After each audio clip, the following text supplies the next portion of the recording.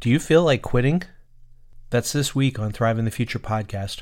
Welcome to Thrive in the Future podcast. Positive solutions to help you thrive. Designing your intentional life, homesteading, gardening, and rediscovering culture and tradition. Are you thriving this summer? Join the Thriving Community Telegram group where we share our real-world successes and failures on homesteading, gardening, and designing your intentional life at signup.thriveinthefuture.com. Comfrey crowns and root cuttings are now in stock at grownuttrees.com, and it's time to place your orders for chestnut seedlings that'll ship in November and December. Chestnut seedlings grown here in the Midwest and adapted to the Midwest. That's at grownuttrees.com. Welcome back to Thrive in the Future. Do you feel like quitting? Everybody feels like quitting at some point. It's July, August, September, it's hot outside, you want to get that fall garden going, but nothing seems to germinate. Your lettuce, your fall garden stuff just doesn't seem to germinate. Or maybe you don't have two seasons. It's all over. You're getting the last of tomatoes. It's time to get ready for fall.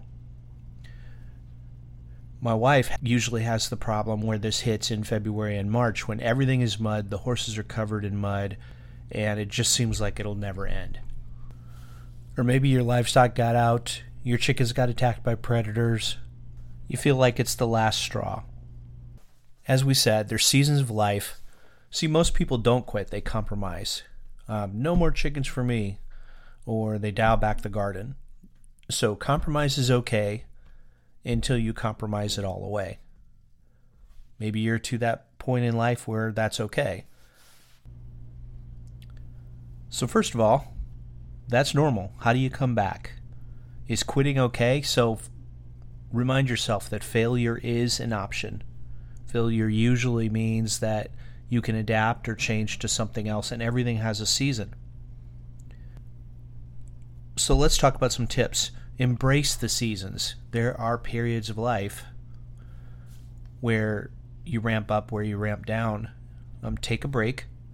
You may feel totally different in March. I know, even though my wife hates the mud and February and March are her toughest months, those are the months when I get the most excited because it's time to start doing cuttings.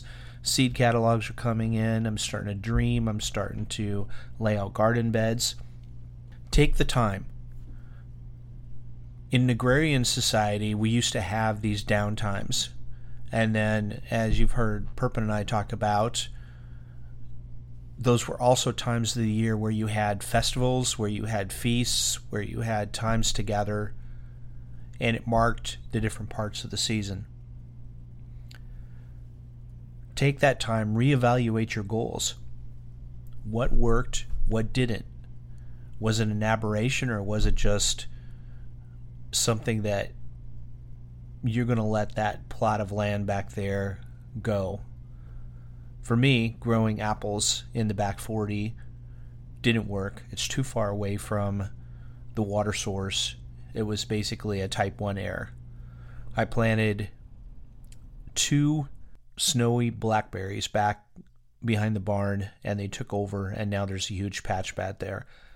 I should have tore it out or covered it with plastic or something in the spring, but I didn't get to it, and now it's all over the place. So that's going to require some work this winter. Reevaluate your goals and put it all into perspective. Is this contributing to my intentional life goals?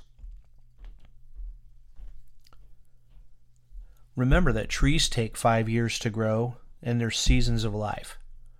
So when you plant a tree, you probably won't get any fruit from that tree or nuts from that tree for 5 years, and then for the first couple years it's going to be pretty sparse. So let's talk about another thing that seems to be bumming people out lately. So there's a remarkable amount of people arguing lately on who is a homesteader and who is LARPing, especially after this post on Twitter went viral about this off-grid guy in Alaska. His name's actually Guy Alaska. He posted a picture of his native Alaskan wife washing clothes in the creek. And people said, well, you're just LARPing. You also have other people that say you're not really a homesteader if you are like me and you have a garden and you have a regular job in town or even online and working remotely. You're just gardening, you're not really homesteading. So too many people are using titles. There's homesteader, people are now getting away from that and starting to call themselves freesteaders or farmsteaders. And even one of the famous homesteading podcasters has now said, I've said everything I can say about homesteading, and now I'm going to start using the term lifesteader. So, yes, we're not technically homesteaders in the fact that back in the 1800s or whatever else, there was a homesteading act and you went out and you squatted on some land, and if you lasted there over a couple seasons, then it became your land. That's not what homesteading is. According to Google, homesteading, and Wikipedia, homesteading is a life of self-sufficiency. It's characterized by subsistence agriculture, home preservation of food, and may also involve the small-scale production of creating goods on their own land and then selling it. So instead of getting caught up in titles, look at what are your goals. I'm growing as much of my own food as possible while learning and sharing skills. Those are my goals. And Nicole Sauce said this really well in response to a thread on this. People should worry less about defining homestead or off-grid and spend more time about building the life they choose. And that's really what it's about. Like I said, I'm growing as much of my own food as possible while learning and sharing skills. Those are my goals. What are your goals? And let's focus on that and design your life around that. And check out Thriver News. It's thriving community news without the noise. It's where Perpet and I have more long-form articles about different topics, including homesteading, intentional living. For example, some of the things we've had here is how to make comfrey salve or balm on the fly, the challenge of being present, basically musings from around the fire pit, teaching kids that failure is an option, a food forest walkthrough of year 3, what worked and what didn't. So check it out at thriver.news.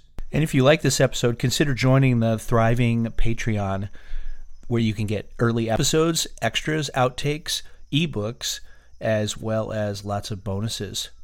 That's at patreon.com/thriveinthefuture. Thank you for listening to Thrive in the Future podcast. If you like what you hear, please click that like or subscribe button in your favorite podcast app. Follow us on Twitter at ThriveInTheFute, and also go to thriveinthefuture.com.